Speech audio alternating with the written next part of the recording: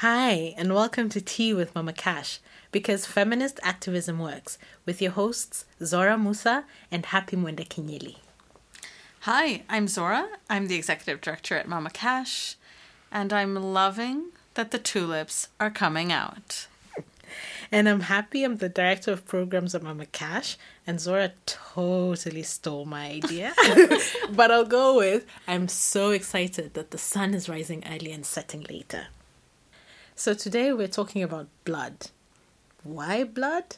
Well, so when we're figuring out what topics to talk about this year, Zora's like, let's totally talk about blood and menstruation. My reaction was blood.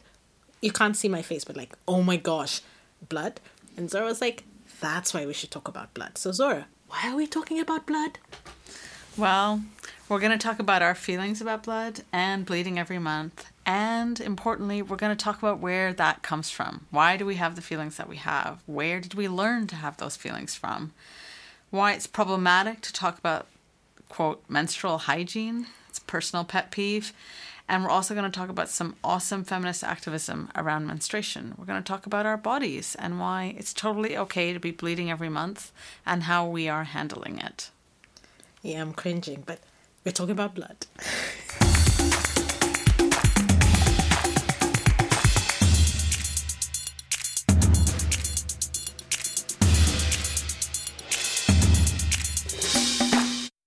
All right, Happy. It's that episode. It's the episode you didn't want to have, and we're having anyway. Okay. On blood. Okay. And the reason we're having this episode is that we bleed. Many women bleed. There's lots of things to say about it. Lots of people have feelings about it. But we're going to start off with your feelings about it. Okay. Why do you have the reaction you have about blood? So everything that I learned from when I was a kid was you keep this business close to heart. You don't talk about it. You hide it. So literally in primary school when I was about 11 years old, so standard 5, was when once a year we'd always get these people from the menstrual code around that menstrual hygiene company come to talk to us about our bodies, and the people who had decided their boys would go off into a room and the people who are called girls would go off into a room. I never knew what the boys were told, but what we're told as girls was about menstruation and how to keep yourself clean, because that's really important, and how to keep it secret because it's just about you and your body. And we'd always get free products like tampons and pads. And then we'd be told as you're walking, make sure you keep them secret, the free samples, and you don't show them to people because, again, it's secret. So that's what we do. And then when I was in about 14, so standard 8, we had this one time as girls, we asked ourselves, wait, why are we hiding these things? So we had a revolutionary moment where we all walked back to the class waving our pads and tampons. Felt revolutionary in the moment, but but every month when you're getting it out of your bag, it's like a whole secret process where you put it in your pocket and go to the bathroom and, clean yourself and come back. So this goes against deep learning from when I was a kid. That's why I'm like, let's not talk about blood, but hey, time to unlearn that stuff. Welcome to this conversation on blood. I tell you, yeah. What about you? You don't have any feelings. Why don't you have feelings, or my kind of feelings? I think I unlearned some of it early, deliberately. So it's not like I didn't learn to have shame around menstruating or anything like that. I'm trying to think how I even learned about it. And I think when I first got my period, I think my mother worked with me on it in a kind of very practical way. Like, okay, so now you need a pad and this is how it works. And it was neither shameful nor not shameful. It was clear that it was private business between me and her. And, we didn't involve my dad or my brother, for example. But not that I had to be ashamed about it, but just that it was like, this is your body. It's your private business about your body. And I think where I started to feel shame around it was at school. If, for example, I leaked through my padding and it went onto my clothes, that was the worst thing that could happen, right? It was everybody knew you were on your period and then you had to die. Yeah. So I remember those kinds of feelings about it. But I think that was also at a time where anything to do with your body was just deeply embarrassing, and there was the good bodies and the bad bodies and the dirty bodies and the clean bodies and all of it. There were many things going on, and I think, I don't know, somewhere very early in my feminist activism, or in my feminist thinking before it became activism, I just somehow knew that that unlearning noise about menstruation was a thing that had to happen. And it was like a decision. It wasn't like I went through each feeling or thought and thought, okay, how do I reform this or switch this? It was just like, no, it's fine. Yeah. And that was it. When you say that, so I've had that moment in my head where I've decided I won't hide the stuff. What I can't deal with is the feeling. So I remember this time I was traveling, grown as adult. I think I was probably already working at Mama Cash or my previous job. I was traveling for work, and I was in a hotel, slept at night, bled through and stained the sheet. And the feeling that I got in that moment was like this huge, oh my gosh, I have failed as a woman, and washed the sheet and like tried to dry it out by the time they come. And I remember watching myself do this and thinking, Happy, this is absolutely ridiculous. If I'd been having sex and there was cum on the bed, I wouldn't have any feeling about it. I wouldn't be trying to clean it up. I'd be like, oh, it is what it is. But there's something about blood that just, I did all of that and then I did a whole talking to, but I couldn't, it's the feeling thing that I find to this day, I still have a feeling, and I'm like, why? Even when I bleed now and I stain and I stain my underwear, not even like, and I still have, I failed as a woman. I have to talk myself through it to be like, no, you haven't failed as a woman. Keep it moving. So yeah, officially you haven't failed as a woman.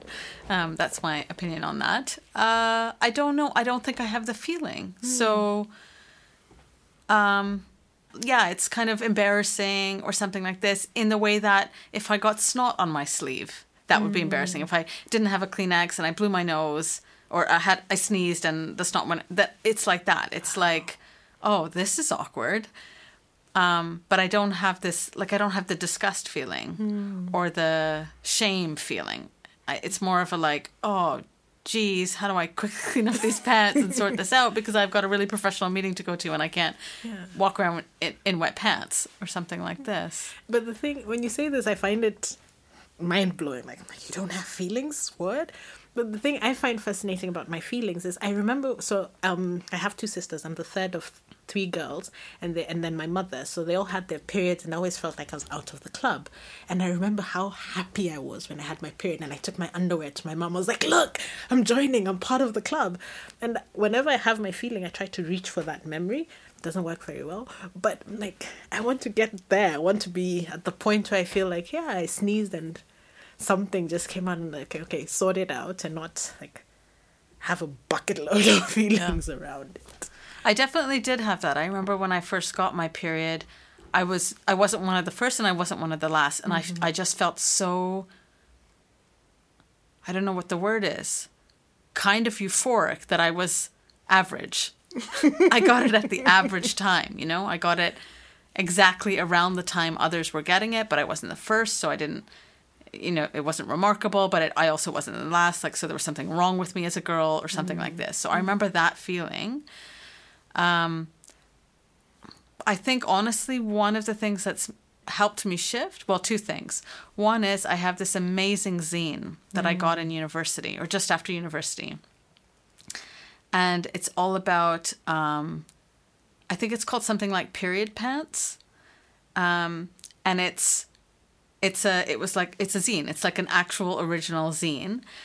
And it's all about menstruation and all the different things that might be happening and how to handle it. So cramps, headaches, whatever, and kind of natural ways to address it, and then like talking about menstruation and all these kinds of things. So I think it was a very affirming zine. And I remember just finding it very beautiful and intelligent and learning things. And I remember sharing that with people. And the other thing that has, and I've talked to you about this before, has radically transformed my relationship to my period.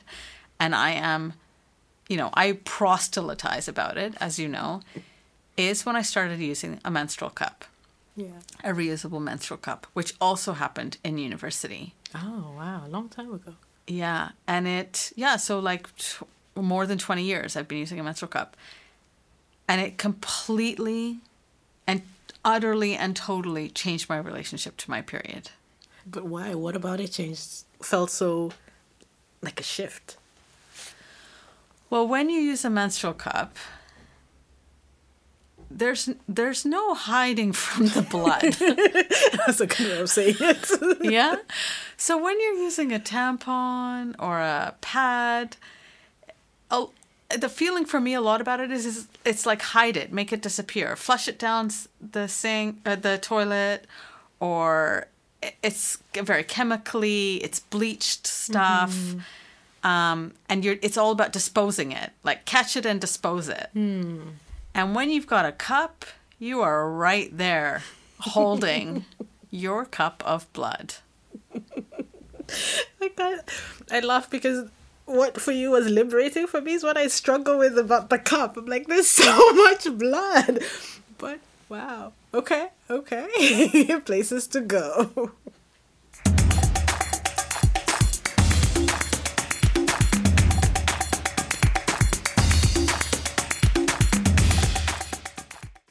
This podcast is made possible by Mama Cash. As an international fund for feminist activism, Mama Cash gives grants and other kinds of support to women, girls, trans and intersex people who are collectively fighting for a much more just and joyous world. For today's episode, we got in touch with one of our grantee partners who works in sexual and reproductive rights.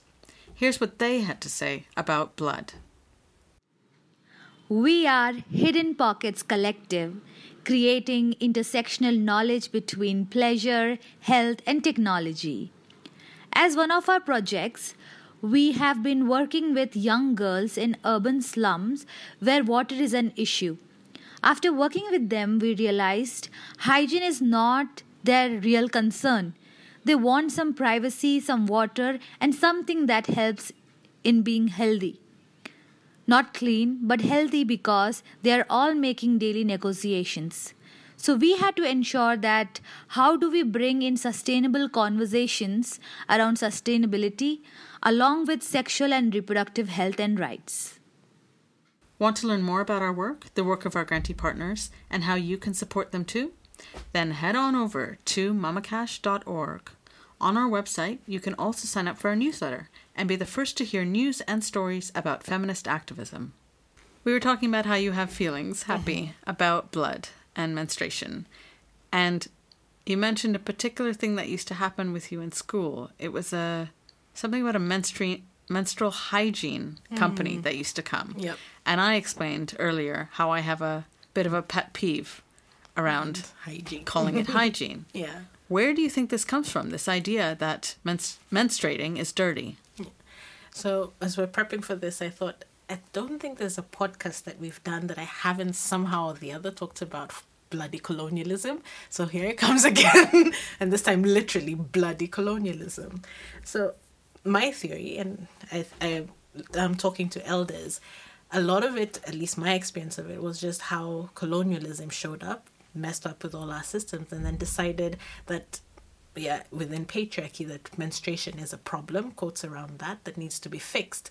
And the way to fix it is because these African people are not very hygienic. So let's give them tips and tools about how to become hygienic. And so one of the things that I found most fascinating as I understood the what happened with the fish of colonialism and the transmission of education was, prior to colonialism, right, many communities, not all, at least the ones that I know of, would have the older, like elders, sit with young women and young men, and in the everydayness of life talk about what is happening to your body and what are the things that you need to do because of how your body is changing. If colonialism comes, there's a fissure that no longer happens. So instead, we go to a school and some strangers come in and tell us, that someone you have no relationship with, and it's in a box, right, in this one container. And the way then even that information gets transmitted, it's all about shame and about cleanliness, because I remember having all these teachers. This one particular teacher who would look at us and say, yeah, like, you failed as a woman because hygiene is so important. Like, you to be a woman, you have to keep a clean home, and your clean home starts with your clean body, and extra when it's time for when you're menstruating. And I just think about, I mean, just the ideas around menstruation, but even the very products around, now that we have to go and buy tampons and pads and menstrual cups and stuff like that. But I have one of my friends who told me, she does a lot of research and learning around sexuality and bodies, and tries to recreate what existed in African communities prior to colonialism. And one of the things she says is, so then in some African communities, women will pull their labia. And a lot of times, right, it's been decided that it was only for sexual pleasure. But she's like, no, one of the reasons, one of the ways that women actually dealt with menstruation was they'd pull their labia and they'd fold it in, so that when they're bleeding, it doesn't come out, and they're able to go to the farm, do the work, and then they come home and they release all the blood. And it's not a thing that becomes a problem. It just is, this is how we handle menstruation. And it's not that you go sit off in a corner and you can't participate in community. Rather, you continue living your life, and we adjust because your body has also adjusted. But bloody colonialism, not what I learned from my teachers. It makes me think about if menstruation is dirty and you have to be clean, so you have to hide it, get rid of it, deal with it. And the way to do that right now is to buy products in many places, right? And so it just makes me think of class and how possible it is for some women to be hygienic, and others will perpetually not be able to be hygienic because they can't afford the products that allows them to be a certain kind of clean, according to this. And we know it's a problem, right? Like, it's pretty well known that in many places girls choose not to go to school on the days that they have their period because they can't, there's no clean bathrooms for them. They don't have the means to actually take care of their period while they're in school and things like this. So to avoid the shame and to avoid, I guess, appearing dirty, they don't go to school. And they're actually losing out on school. What do you think about that? I just get so mad. I'm like without words to talk about this idea that something that happens to you every single month could make you dirty every single month. Yeah, and that everybody around you has opinions about it and very rarely checks in with you, right? So, like, when the menstruation companies are deciding, we're going to create pads and tampons and we're going to sell them, A, we're going to sell them, and B, we're going to sell them at this amount, and then families congregate, create themselves, do their thing, and then there's no point in that whole conversation when someone stops and says, but this thing is going to happen. So why would we create something that has to be sold? Why is that the way that we're going to deal with it? As opposed to many other ways that could be created as a society. But no, it seems to be and it's been this way for God knows how long. And I sit, when I think about it, I'm like, and, all these people who are coming to save the poor black and brown girls, make it like this is the thing we're going to do. We're going to give them money to buy tampons and pads. And but the logic, at no point do we stop and think, wait, why is that the way that we want to handle having periods, that you have to buy tampons and pads? Capitalism is all messed up. But I don't know, it's...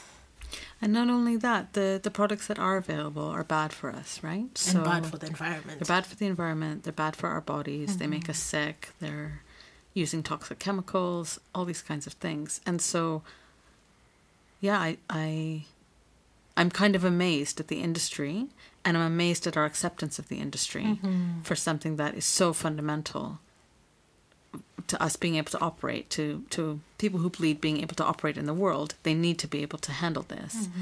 And one of the things we talked about in preparing this episode was the tampon tax, which is the extra tax that is on tampons that almost every country in the EU has a tax on tampons.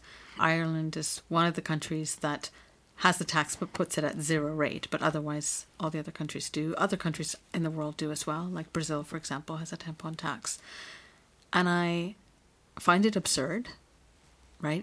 It's absurd that something that's so fundamental to you being able to operate in society would be you'd have a tax on being a woman, or having a tax on being a person that bleeds, let's put it that way. So there's that. And then the thing that really, really irks me is when that tax is used, there's a fight about that tax, and the response by a government is, okay, well, we'll put it back into programming for women's rights. So the UK does that. They use the tax from tampons. Rather than abolishing the tax, they use the tax to then fund women's organizations. And has anybody done the math to see if it's actually 100% going? I don't think it's fully 100%. I don't remember exactly, but it doesn't matter. It's just they paint it as this big altruistic thing that's being done, when if they just if they just didn't charge the tax, they wouldn't be taking money away from women for being women and then funding women's organizations to fight for feminism, right? It's just so absurd. Interestingly, I don't know if you knew this, Happy, but your birth country, Kenya, was the first country in the world to abolish the tampon tax in 2004. And now there's about a dozen countries in the world that explicitly don't have a tax. There's a number of countries we don't have the information for, but there is that. And I'm something to say. I was going to say the word proud, but I'm not sure that's true. But anyway, Canada's on the list as a country that doesn't have a tampon tax anymore.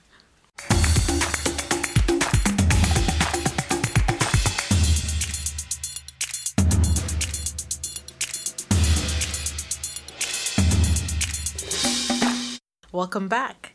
It's time for the Feminist Mishaps, where we share anecdotes of those moments. You know you've had those moments. We can call them blunders, or they're just awkward because they are what they are. You're going along being a feminist, and then suddenly everything goes slow-mo, and you realize you're in fact having an awkward feminist moment. Maybe you're messing up, maybe someone else is, maybe it's all just too funny. You're just being awkward. Here's a blunder that came from one of our colleagues. I was eating somewhere with my husband and daughter and going through our newly bought books, which included one on women in sports. And this guy, that none of us knew, comes over and asks if he can have a look at the women in sports book. Everything gets very quiet. Husband and daughter freeze and look at me while he starts commenting on how nice it is that there are all these books on women and all these books on women and what they do. And then he asked me, but don't I think that this is discriminating against men? Husband and daughter brace for the worst, knowing me, but finally relax when I just roll my eyes, sigh loudly, and say, sure, if you say so. The guy retreats rapidly, and husband and daughter congratulate me proudly on my self-control.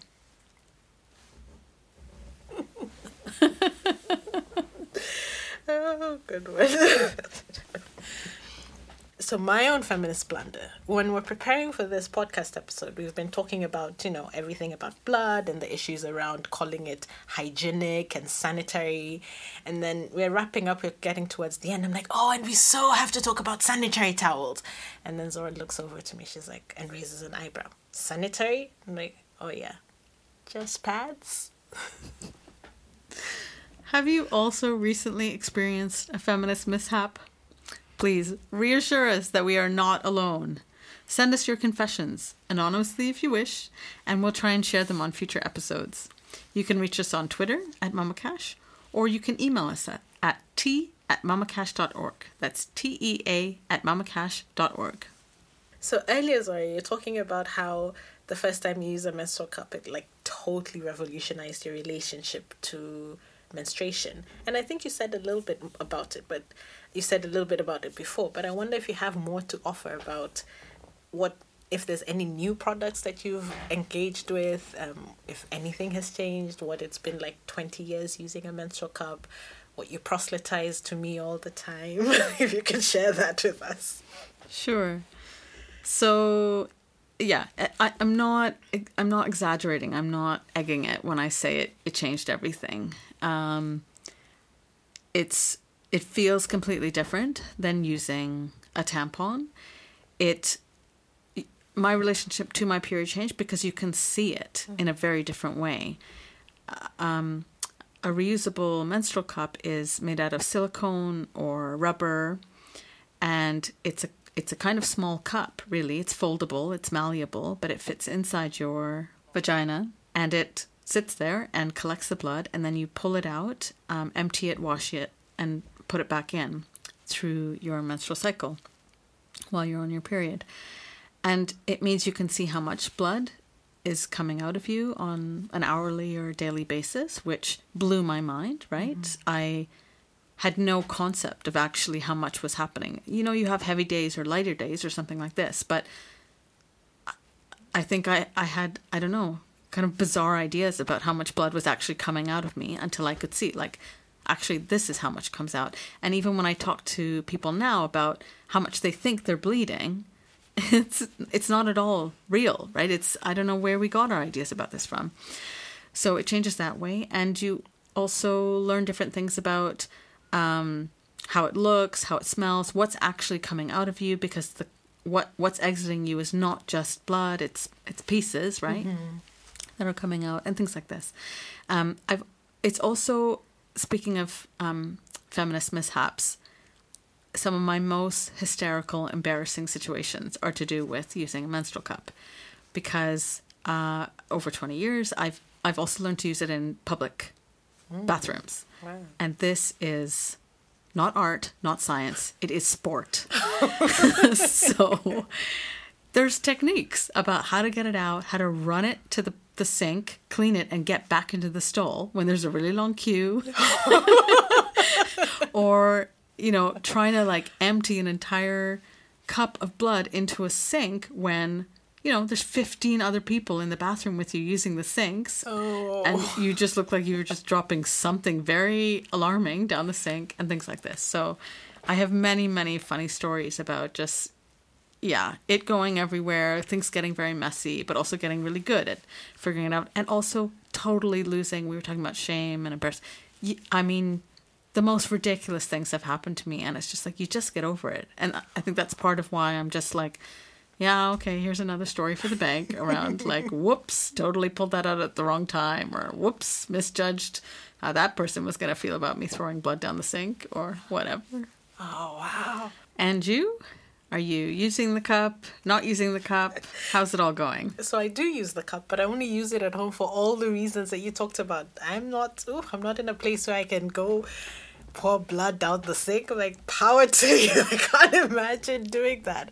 No, even at the Mama Cash office, a couple of times when I started using the Diva cup, and I have to say, I started using the Diva cup after you came and proselytized to me, so I converted. You should like pat yourself on the back, good job. And I got one and I was like, okay, I'm going to do it. And I remember the experience of putting it in, because it's awkwardly shaped, is the best way of saying it. Sure, you can fold it in, but it kind of feels like a female condom, right? The way you have to fold it in and put in the silicone malleable stuff inside, and I feel it open up inside me. And I'm like, okay, has it sealed? Is it right? Nothing is leaking, good. And I'm fine with it. Then I have to take it out, and I have to, unseal it. So I kind of pop it open and pull it out. And again, pulling it out also feels awkward.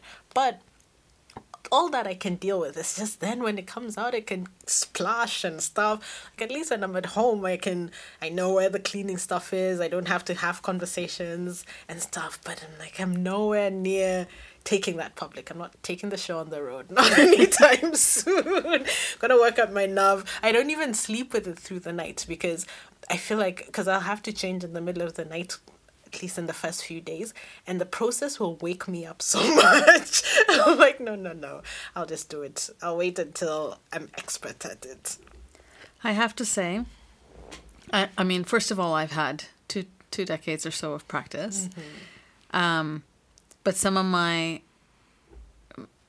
kind of most hysterical and embarrassing moments have been my mishaps, my big feminist mishaps, have had to do with changing my menstrual cup in public bathrooms. And there's definitely been occasions where something has gone very wrong. And I've run out of the public bathroom hoping, and I don't know where I get this from, that they won't test the blood and find out that it's mine, that I'm the one who left the big mess DNA of tests. blood. Yeah. What about reusable pads? So Amanda also gave me a reusable pad. Haven't gotten to using it because it feels too visceral. For me, it reminds me of washing my knickers when I stain them. Like, I'm not ready to go there. And I can't wrap my head around putting it in a washing machine. Like, I have to hand wash it if I'm going to use it. Zora's, I'm shaking my head. shaking her head. In disappointment. But then I'm working my nerve up. So what I've done right now is I have it at home in a place where I see it every day, so that I don't, like, 10 years from now, rediscover it and be like, oh, why?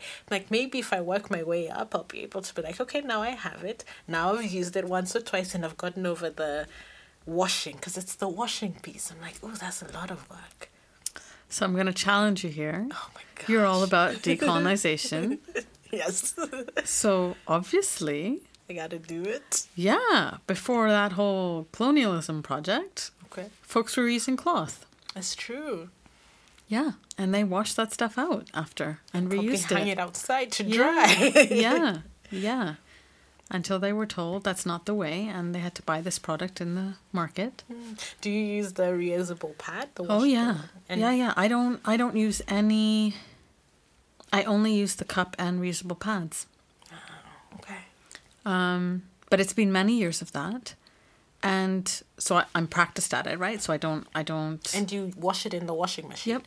Yep. You all can't see, but my face has incredulity written all over it. But also because I'm using the cup, there's not that much blood, if any. Like, That's I'm true. using it as a liner, a reusable pad as a liner on really heavy days or at the end or something like that. So there's not a lot of blood on it. And in the beginning, when I used to have many more mishaps and there was more blood on it, I would do things like soak it first and then put it in the wash and things like this. But because I think I have that thing where I don't find it unclean, Yeah. then for it to go in the wash for me is like, well, where else would you put something that needs cleaning?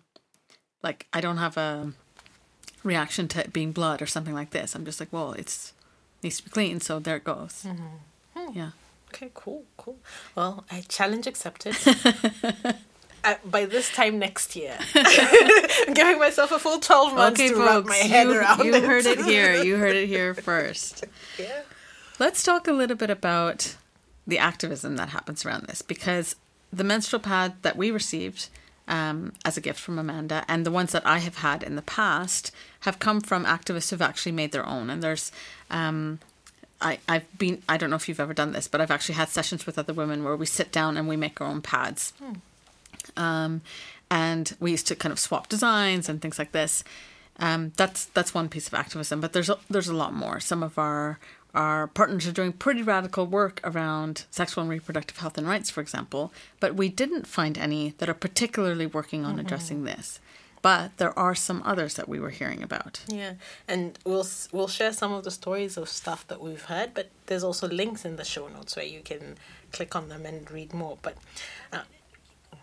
for example, there's a British teenager in the UK, her name is Amika George, who learned that 1 in 10 girls in the UK cannot afford tampons or sanitary pads.